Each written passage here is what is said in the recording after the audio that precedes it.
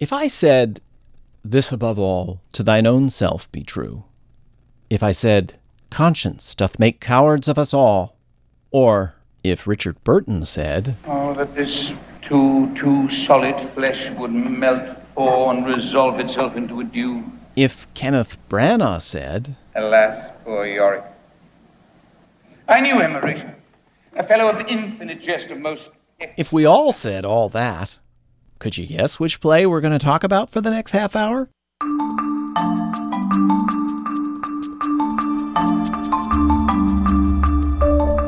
From the Folger Shakespeare Library, this is Shakespeare Unlimited. I'm Michael Whitmore, the Folger's director. Of course, we're quoting from Hamlet, Shakespeare's eminently quotable tragedy about a college student with mommy issues, dead daddy issues, baby girlfriend issues, a love of dead clowns, a hatred of actors who tear a passion to tatters, and some of the greatest writing in the English language. Noted biographer and theater historian Jonathan Kroll has written a new book titled Performing Hamlet: Actors in the Modern Age, which looks at 43 of the highest-profile Hamlet productions in England over the last 50 years, exploring how Laurence Olivier, Alec Guinness, Michael Redgrave, Jonathan Slinger, Adrian Lester, and many, many others have portrayed one of Shakespeare's most memorable characters. Mr. Kroll came into the studio recently to tell us what he learned. We call this podcast, What a Piece of Work. Jonathan Kroll is interviewed by Barbara Bogave. Jonathan, why don't we start the way many of the directors in your book seem to begin rehearsals for Hamlet, which is with some background history. So who was this figure of Hamlet that Shakespeare drew his inspiration from? Well, the figure of Hamlet goes back a long way. It's been in folklore in Scandinavia for many centuries. And more recently, there was a book by somebody called Belforest, which had the story of Hamlet, not quite in the same form as Shakespeare had it. So it goes back an awful long way. And the name is synonymous with wild man or imbecile in that folklore. Absolutely, yes. And I didn't know this until I read your book, that there is some claim that Shakespeare's Hamlet was initially written for a tour of the English universities. There's some record of payments for the first performance that indicated the performance could have been at Oxford. So does this suggest that Hamlet was a play meant for young people of a university age? Well, it does imply that, certainly. And of course, it would be an extremely apt play for that particular audience. I mean, the record's very patchy, but it does suggest that the first performance could have been at Oxford. Let's talk about this issue of age in Hamlet, and it really is something every director considers in the casting, if I can gather that from your book. Richard Burbage was the first Hamlet, and he played it when he was 35 years old. But looking over all of these productions, what do you think? Does it matter what age the actor is? Well, I think it matters a little bit more than it did in Burbage's age. He actually went on playing it till he was 70, and David Garrick later played it till he was 69. But these days, among the productions I've covered, 40 isn't uncommon. I mean, Simon Russell Beale was about to have his 40th birthday. Alan Rickman was 46. Michael Maloney was 47. So, and Mark Rylance played it twice. He was 28 when he first played it, but then he came back to the Globe, where he was artistic director 12 years later, and played it at the age of 40. So I think the age is much less important than you might think it would be. I mean, Hamlet is supposed to be a young man, but by the end of the play, it is reckoned that he's probably about 30. So he obviously, having been a student at Wittenberg, may have spent several years there, but it is open to all ages of actors, which is partly why so many people are able to play it. But what I was thinking about when you were talking about all of these different ages of Hamlet was that when you were writing about the 1951 production with Alec Guinness, and you quote a critic who said, "This young actor is obviously not trying any of the things in Hamlet which are the ABC of the part." What do you think are the ABCs of the part? Because clearly age is not really part of it. I think it's more accurate to say A to Z, because Hamlet has so many qualities. He's multifaceted. I mean, he's at different times in the play he's witty, he's cynical, he's cruel, he's sweet, he's harsh, he's very theatrical, he's full of energy, he's melancholic. And so, as somebody once said, there are as many Hamlets as the number of actors who play him. I mean, he is probably the most complex character in classical drama. And he's certainly one of the rare ones who looks into his own psyche. So it's a psychological journey through his inner self. And many of the actors that I spoke to said that it was a question of mining yourself in order to get to Hamlet. I mean, Simon Russell Beale summed it up very well when he said Hamlet is a very hospitable part. It'll take anything you throw at it. Yeah, and I think someone said you can't hit all the aspects of its character. You're lucky if you get two and focus in. Well, picking up on this idea of all of those characters and all of those elements of Hamlet's personality, you quote Richard Burton, one of the some people's favorite Hamlet, as saying, Shakespeare put on the stage in one character virtually every emotion of which a man is capable: pity, terror, fear, love, lust, obscenity, virtue, courage, and cowardice.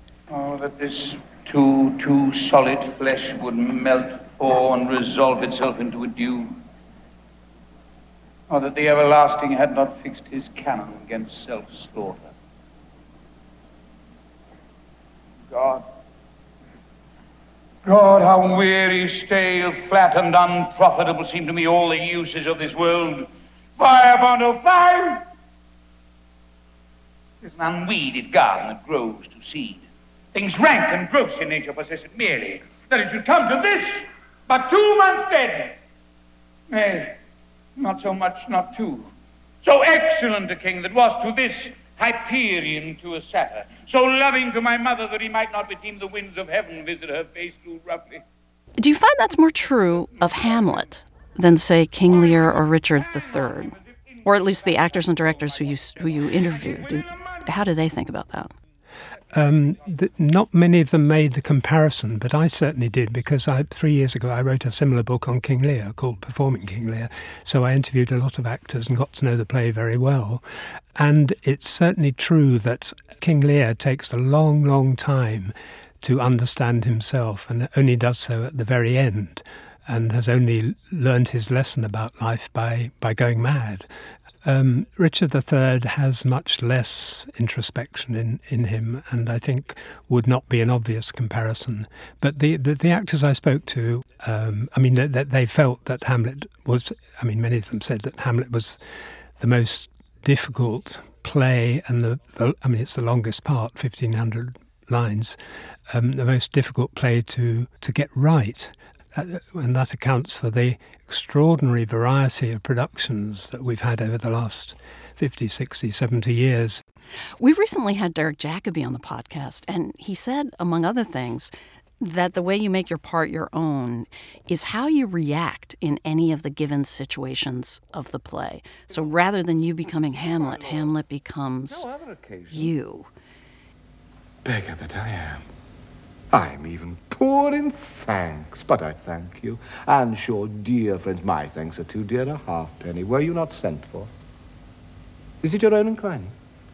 Is it a free visitation? Come. Deal justly with me. You're looking for your own expression of all of these qualities within the spontaneous reaction to what is going on within the plot. Yes, I think that's very true. I mean, Derek Jacobi performed the part 400 times, so he had a need to keep it fresh, obviously. And he did this partly by not assuming that the night before's performance was one he had to copy, going to it fresh, as you ought to, in fact. This is particularly important when you're coming to the soliloquies, not least to be or not to be. To be. Or not to be. That is the question. Whether 'tis nobler in the mind to suffer the slings and arrows of outrageous fortune, or to take arms against a sea of troubles, and by opposing, end them. You've got to be in the moment, as the cliche goes. And I watched him on DVD the other day, actually, and he was lively, energetic, but full of humour and pathos. And he got so many of the qualities in Hamlet that I'm sure his technique was the right one. To sleep.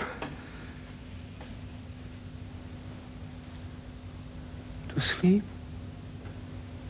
A chance to dream. Aye, there's the rub. For in that sleep of death, what dreams may come when we have shuffled off this mortal coil must give us pause. There's the respect that makes calamity of so long life.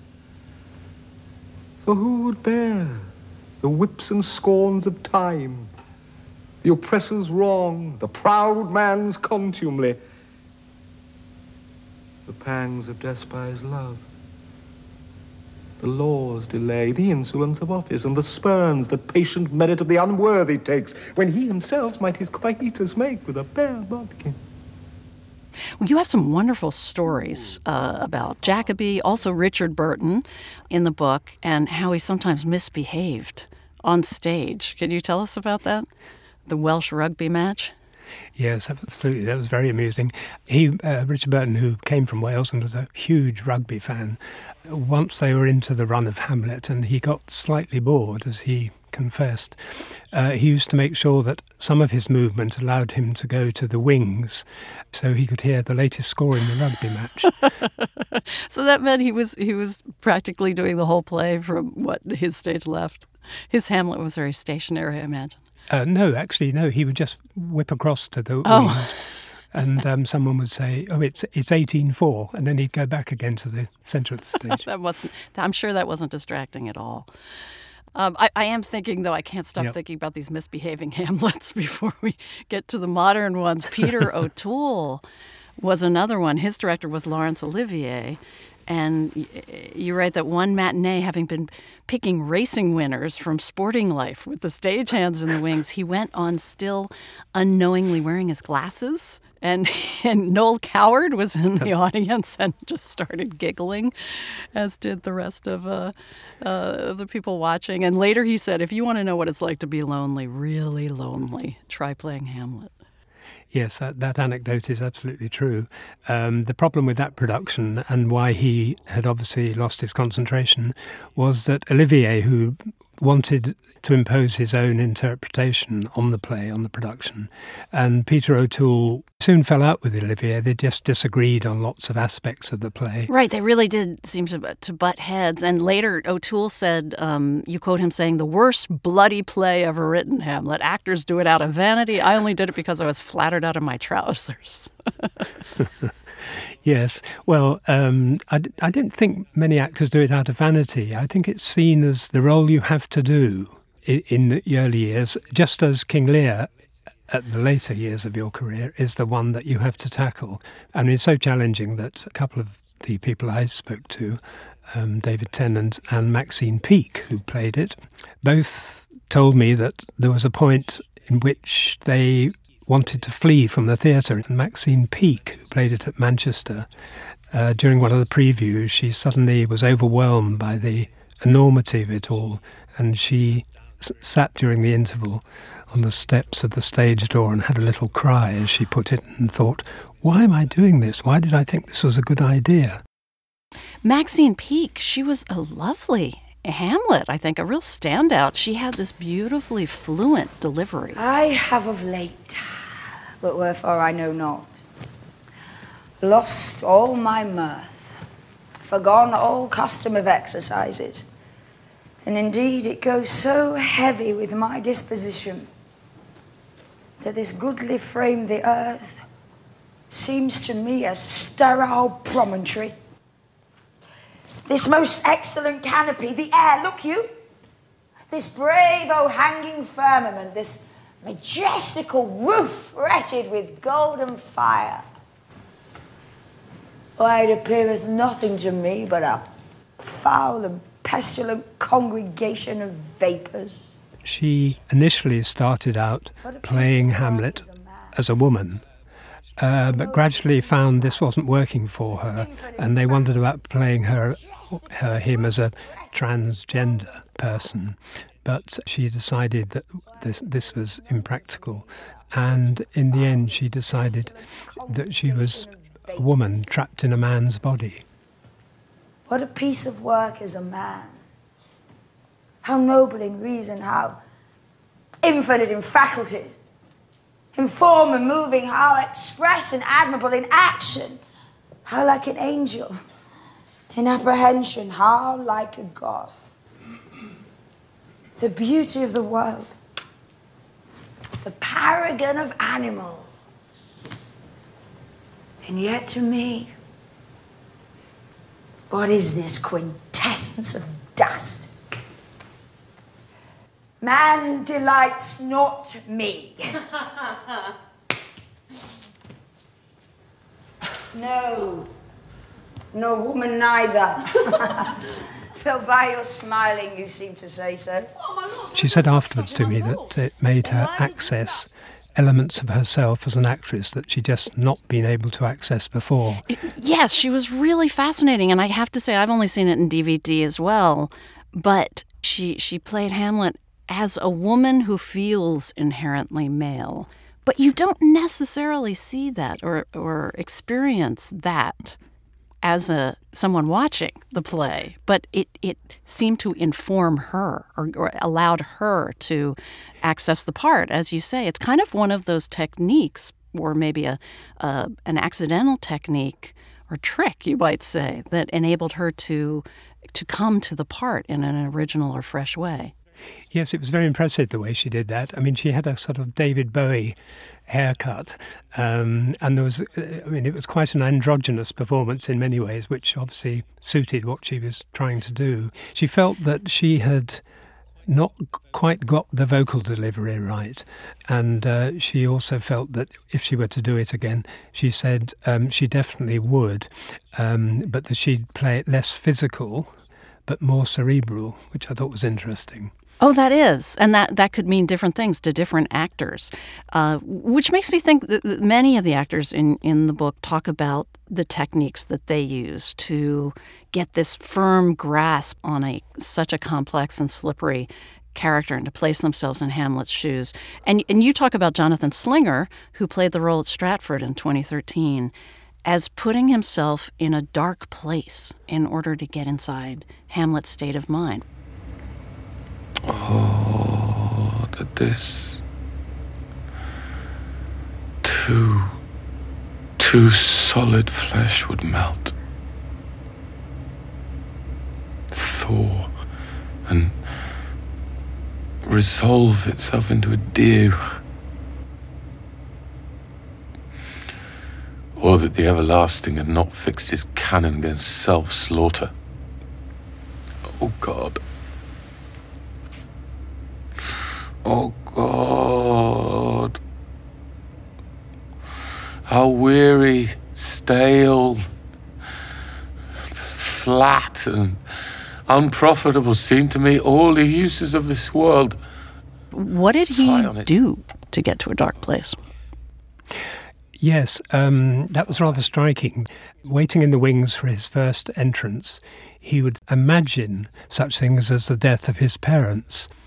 And that was a very striking way of dealing with how you get into the role. I mean, some people prepare much more than others.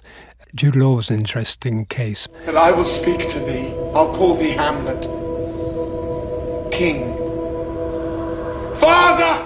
Jude Law had a year in which to prepare, and rather remarkably, actually, he read memoirs by actors, particularly John Gielgud's memoirs, which he found most useful. He read books about what was happening at the time Shakespeare wrote the play, and he just researched the background in huge detail. Alas, poor Yorick. I knew him, Horatio. A fellow of infinite jest, of most excellent fancy. He hath borne me on his back 1,000 times, and now, how abhorred in my imagination it is. My gorge rises at it. Here hung those lips, which I have kissed I know not how oft. Where be your jibes now? Your gambols, your songs, your flashes of merriment that will want to set the table on a roar.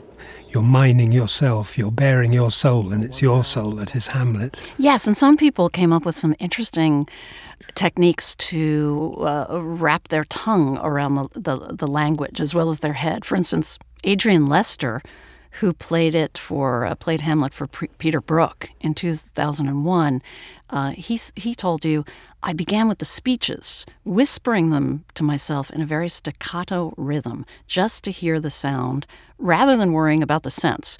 When you're whispering, you don't use your voice. You resonate the vowel sounds differently, and so when you're listening to yourself, certain words take on a deeper resonance. This brave o'erhanging firmament, this majestical roof, fretted with golden fire, why, it appeareth nothing to me but a foul and pestilent congregation of vapours. What a piece of work is a man!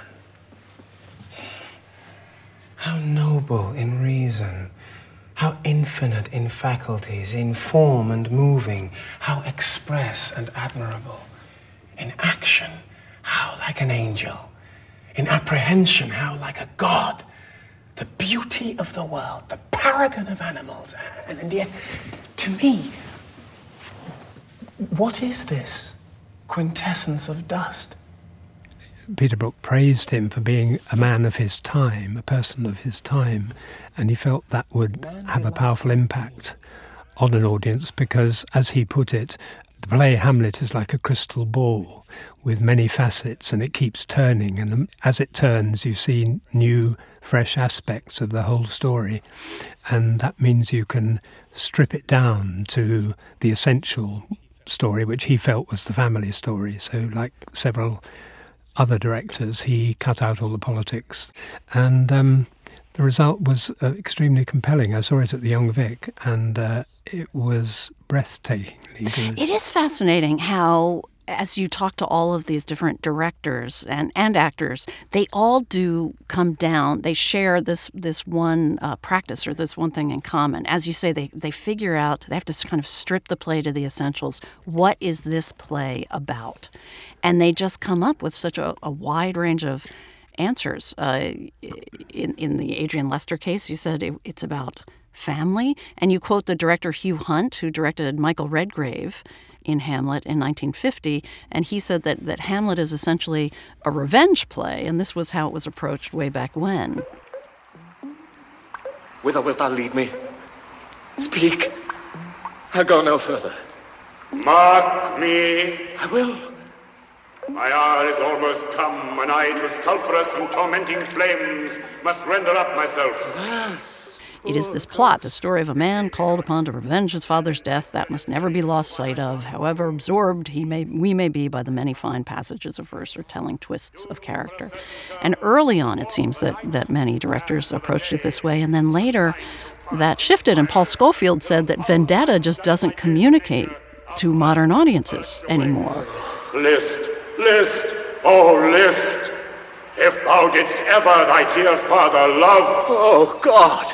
Revenge is foul and most unnatural murder. Murder, most foul, as in the best it is. But this... I think Scofield is more accurate than Hugh Hunt.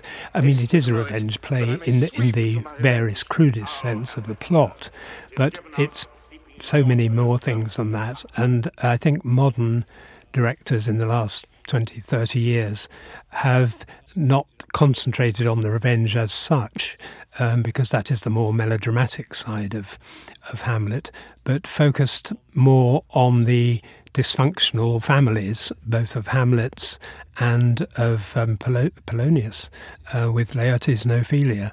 I mean, one of the problems that an actor has with Ophelia is that in his long scene with her, you have to decide as an actor whether you did really love Ophelia, as he says he does, or whether you didn't, as he also says he does. If thou dost marry, I'll give thee this plague for a dowry. Be thou as chaste as ice, as pure as snow. Thou shalt not escape calumny. Farewell. Oh, heavenly powers, restore him! I have heard of your paintings well enough. God hath given you one face, and you make yourselves another. You jig, and you amble, and you lisp, and you nickname God's creatures, and you make your wantonness your ignorance. Go to, I'll no more on't. It hath made me mad. I say we will have no more marriage. Those that are married already, all but one, shall live. The rest shall keep as they are. To a nunnery, go! The actors come up with so many interpretations to get themselves into the part. The directors come up with so many techniques as well to get the whole cast, or the cast as a whole, into the mindset of their play and their approach. And one in particular that I thought was really interesting that you describe is what the remarkable and very tragic Buzz Goodbody did in the 1970s. To tell us what she did with her cast. She staged a kind of a group encounter, a burial. Yes, that was very remarkable. They were rehearsing, and she persuaded the vicar of the local church in Stratford, St Mary's, that they could dig up an area of unhallowed ground, and Ophelia could rehearse being a corpse in it, and therefore Hamlet and Laertes, who fight over her in the grave, could, as it were, in a real situation, not in a rehearsal room, play through that scene and try and make it as convincing as possible. That was very remarkable. And intense, and as I said, tragic. She took her own life during previews. Yes, she did. That was extremely tragic. And they managed to get through the previews and into the production, into the run. But that was, she was such a promising director. She was just breaking into the big time. It was terrible. You cover at least more than 50 years of Hamlets in this book. After all your research and all the people you talked to and all of the performances you watched, what's your favorite Hamlet? Because I think everyone has their favorite Hamlet. And I know I have a new one just from this last few weeks prepping this, and it's Andrew Scott, who people might know from his role as Moriarty in the BBC series Sherlock. Good Hamlet, cast thy nighted colour off, and let thine eye look like a friend on Denmark. Do not forever with thy veiled lids seek for thy noble father in the dust. Thou knowest 'tis common, all that lives must die, passing through nature to eternity. Aye, madam, it is common. If it be, why seems it so particular with thee? Seems, madam. Nay, it is. I know not seems. 'Tis not alone my inky cloak, good mother, nor customary suits of solemn black, nor windy suspiration of forced breath. No, nor the fruitful river in the eye, nor the dejected behaviour in the visage, together with all forms, moods, shapes of grief that can denote me truly. These indeed seem, for they are actions that a man might play. But I have that within, which passeth show, these but the trappings and the suits of woe. It is sweet. I think my favourite one is Simon Russell Beale. Speak the speech, I pray you, as I pronounced it to you, trippingly on the tongue. But if you mouth it as many of our players do, I'd as lief the town crier spoke my lines. Nor do not saw the air too much with your hand thus, but use all gently. For in the very torrent, tempest, and, as I may say, whirlwind of your passion, you must acquire and beget a temperance that may give it smoothness. Oh, it offends me to the soul to hear a robustious, periwig-pated fellow tear a passion to tatters, to very rags, to split the ears of the groundlings, who for the most part are capable of nothing but inexplicable dumb shows and noise. I would have such a fellow whipped for doing termagant. Within the book, I have reprinted a small volume that I did for the National Theatre called Hamlet Observed. And what it was a detailed description from the first day of rehearsal through to the first night, and then the trip the company made to Elsinore and toured thereafter. And it enabled me to interview Simon and John Caird, the director, the way they struggled with certain problems and overcame them. And then when they finally took it to Elsinore, which was one of the most magical moments of my life, I must say, sitting there actually inside Elsinore Castle. Be not too tame, neither, but let your own discretion be your tutor. Suit the action to the word to the action, with this special observance that you o'erstep not the modesty of nature. For anything so overdone is from the purpose of playing, whose end, both at the first and now, was and is to hold as 'twere the mirror up to nature, to show virtue her own feature. I know this is not your job, but do you have an idea of a Hamlet you haven't seen yet? Or did anyone talk to you of a Hamlet that they haven't produced yet, but they burn to? Do you mean a particular actor? An actor or a director, or just someone who has an inkling of where Hamlet is going in the future? I think the answer there is no. Sorry, but I haven't come across that. No, I can understand. Although a lot of them do talk about their regrets, like as Maxine Peake, for instance, did. That she wished she'd gotten the rhythm of the verse right. Yeah, certainly there were several. Well, not several, but Maxine Peake is an example of somebody who wanted to play it again. So did David Tennant. So did Jude Law. Jude Law was very articulate about why. I asked him at the end of the interview, would he ever consider playing Hamlet again? And he said, why not? You get to speak possibly the most beautiful lines about humankind ever given to an actor. Thank you so much for this look back over decades and decades of this play that is so special to so many of us. Thank you very much. I've enjoyed it immensely. Thank you. Jonathan Kroll is the author of Performing Hamlet, which was published by Bloomsbury in 2018. He's also the author of Performing King Lear, Gielgud to Russell Beale, and a biography of John Gielgud called John Gielgud, Matinee Idol to Movie Star. He was interviewed by Barbara Bogave. What a Piece of Work was produced by Richard Paul. Garland Scott is the associate producer. It was edited by Gail Kern-Pastor. Ben Lauer is the web producer. We had technical help from Andrew Feliciano and Paul Luke at Voice Tracks West in Studio City, California, and Gareth Wood at the Sound Company in London. There's something I'd like to ask you to do. It's something I ask on every episode of Shakespeare Unlimited, and I'd like to explain why. A lot of the podcasting platforms decide which podcasts to recommend by looking at the ones that have the most reviews and ratings by their listeners.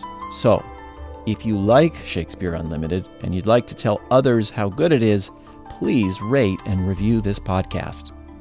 I'm really grateful for your help. Shakespeare Unlimited comes to you from the Folger Shakespeare Library. Home to the world's largest Shakespeare collection, the Folger is dedicated to advancing knowledge in the arts. You can find more about the Folger at our website, folger.edu. And if you find yourself in Washington, D.C., come visit us at the Folger on Capitol Hill. See a performance in our Elizabethan theater and come face to face with a first folio, the first printed edition of Shakespeare's plays. We hope to see you here. Thanks again for listening. For the Folger Shakespeare Library, I'm Folger Director Michael Whitmore.